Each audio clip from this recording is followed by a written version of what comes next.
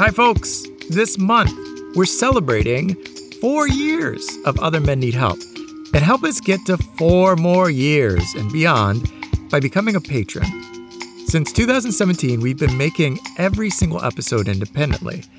That means for every episode, our team researches, reports, edits, travels to talk to people we write, rewrite, sound design. It's just so much, and without the support of a network.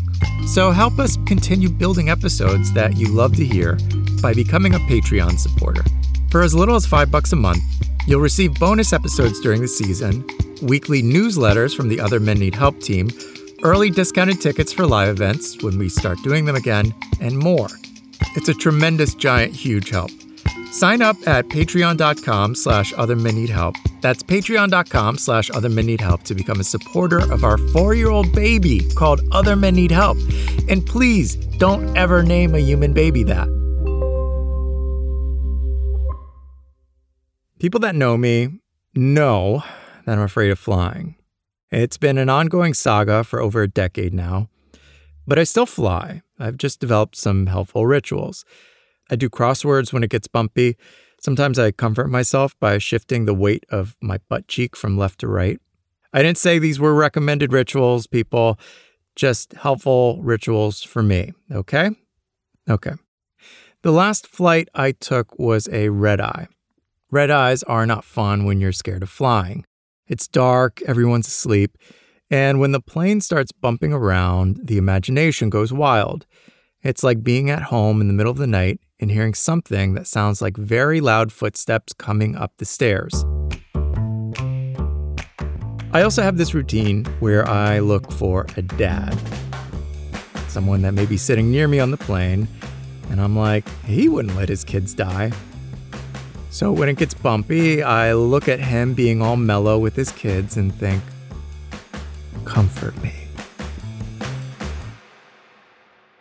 We must have been somewhere over Nebraska when the flight attendant got on and said, "The captain has let us know that it'll be bumpy for the next portion of the flight. We've been instructed to stay in our seats. All passengers must remain seated with seatbelts on." And it did get bumpy. I looked around, everyone was asleep. I was alone in the dark with no surrogate dads, just me and the guy next to me. Once the first bump hit, his body got stiff and he started looking around, and I thought, this guy's also scared of flying. He took out his laptop, and on his desktop was a folder with a library of video files, and he started watching episode after episode of The Fresh Prince of Bel-Air. I knew that The Fresh Prince of Bel-Air was a super intentional choice, and that there was something deeper happening here. I'm Mark Pagan, and you're listening to Other Men Need Xanax. I prefer the butt cheek shuffle, just left to right. Said too much, judge all you want.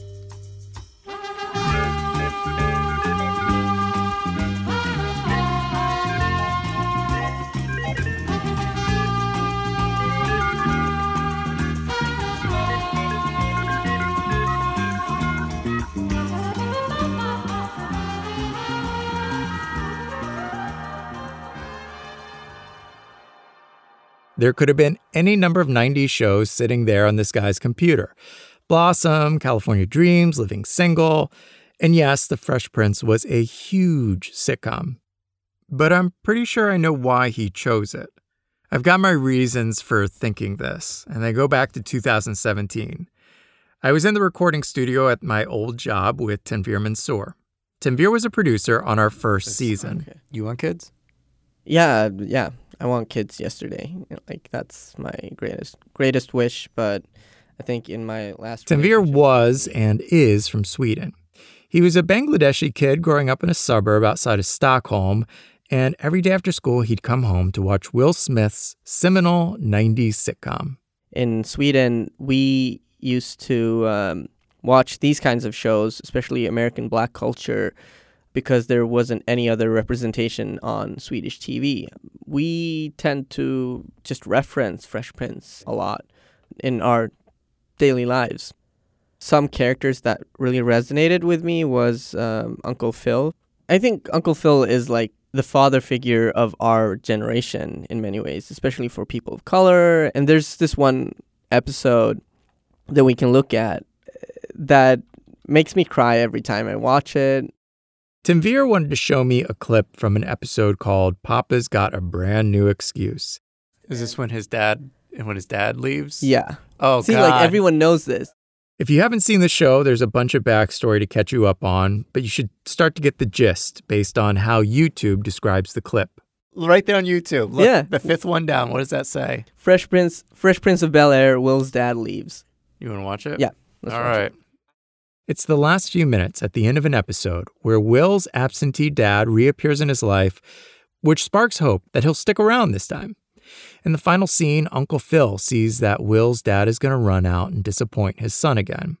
Uncle Phil confronts him. Sit down. I ain't got time for no lecture. I said sit down, Lou. And after Will's dad gives an excuse and departs, Some business came up I gotta handle. So we're gonna have to put our trip on hold. You understand? I'm like, fuck that guy. Will goes through all the ways he's been able to raise himself without his dad, while Uncle Phil remains present, giving Will the space to grieve and emote. I ain't need him then and I don't need him now. Will. The scene ends with an embrace.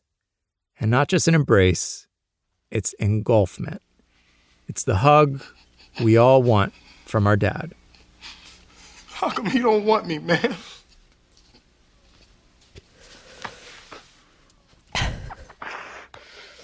And Tim Veer was losing it.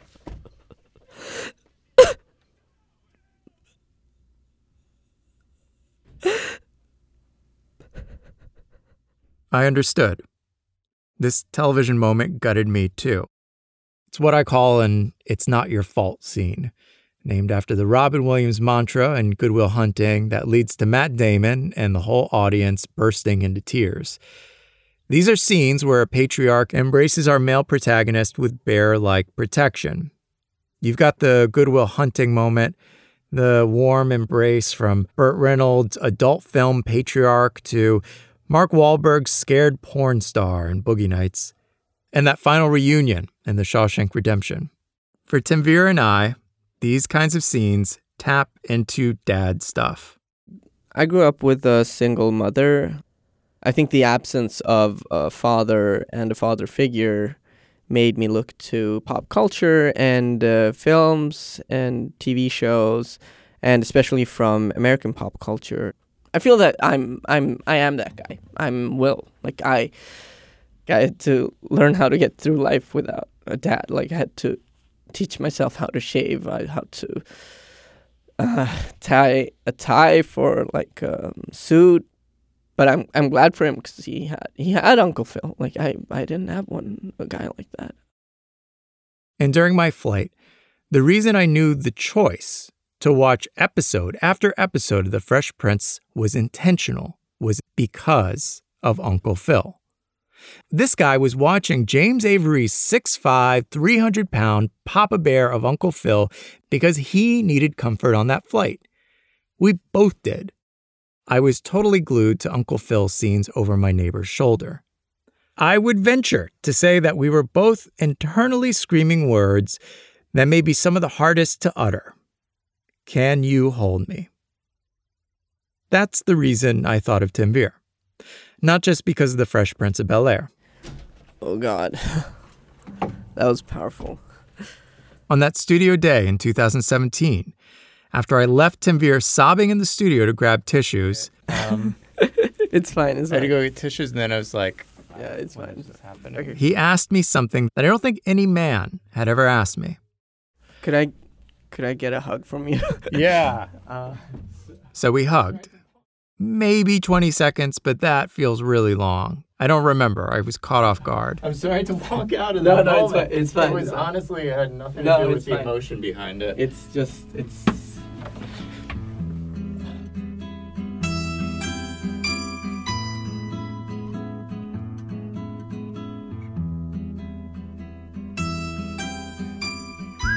Most of these on-screen embraces exist for maybe at most a dozen seconds. But I would say we as an audience project a longer length of time because we want that comfort for as long as possible. where science claims that 20 seconds or more of hugging releases our anti-anxiety hormone oxytocin, I think we sit with these moments viscerally to get our own bodies soothed. Even though I told Tanvir I didn't leave the room because of the emotion, well, honestly, I might have left the room because of the emotion. It had been easier over the years to watch emotion on screen rather than deal with it in real life.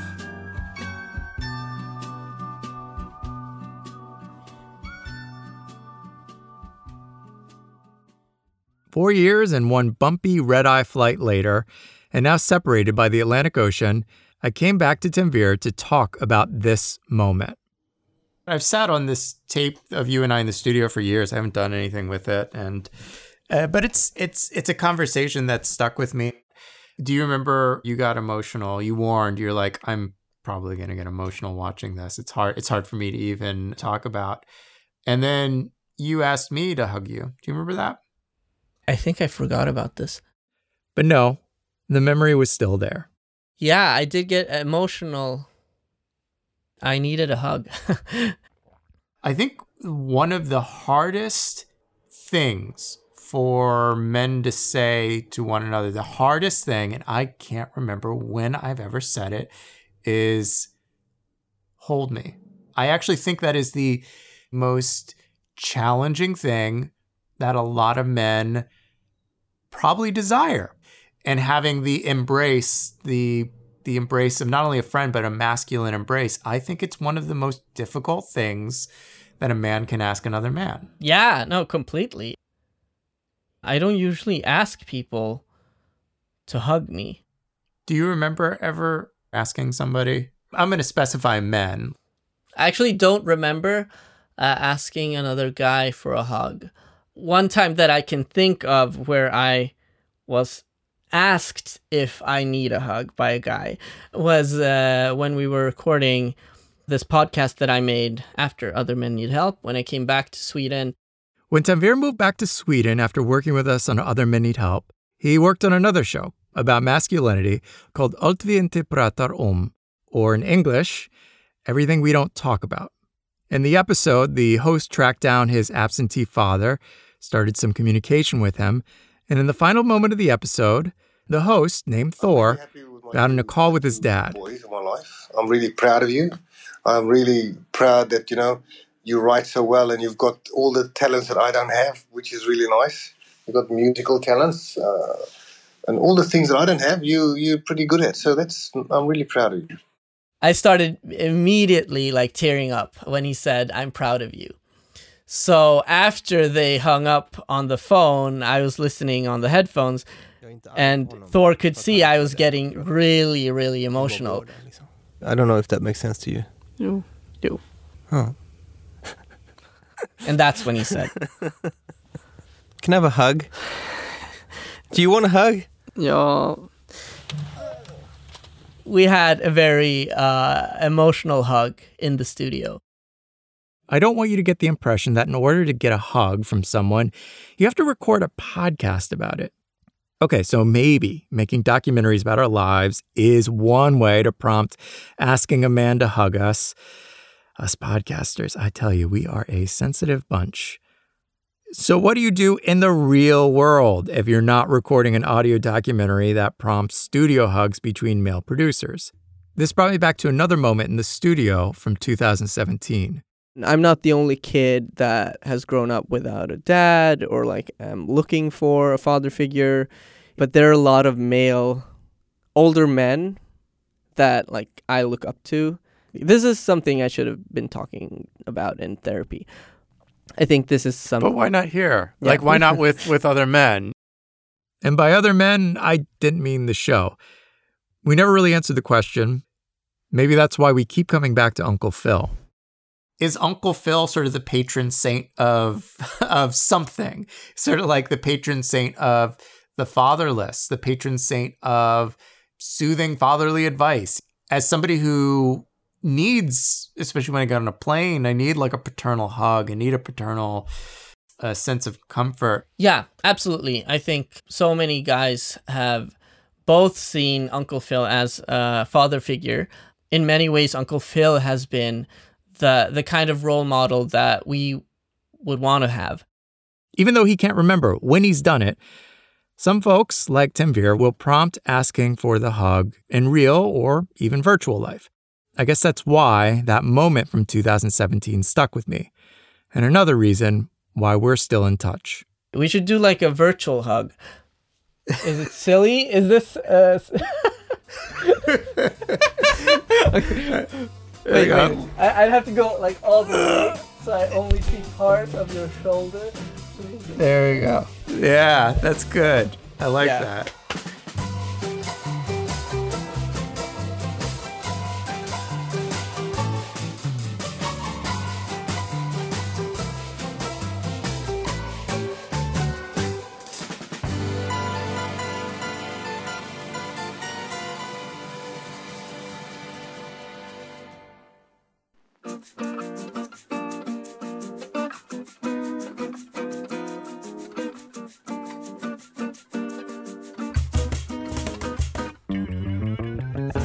This episode was written, hosted, produced by me, Mark Pagan.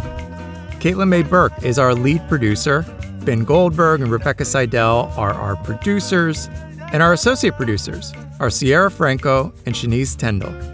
Rebecca is also our lead engineer. Story editing on this episode by the whole team. Original music comes from Fulton Street Music Group, composed by Ed Duran, produced by Alex Fulton. Additional instrumentation comes from Ryan Chamberlain and Liam Moore.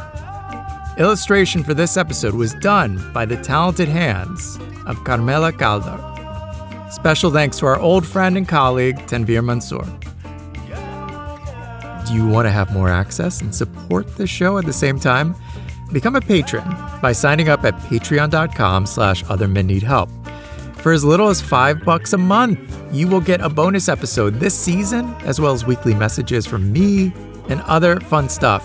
It helps us build this show as an independent production. I can't express how much this helps. So sign up and become a patron at patreon.com/othermenneedhelp. Until next time, adios, ciao, ciao, bye.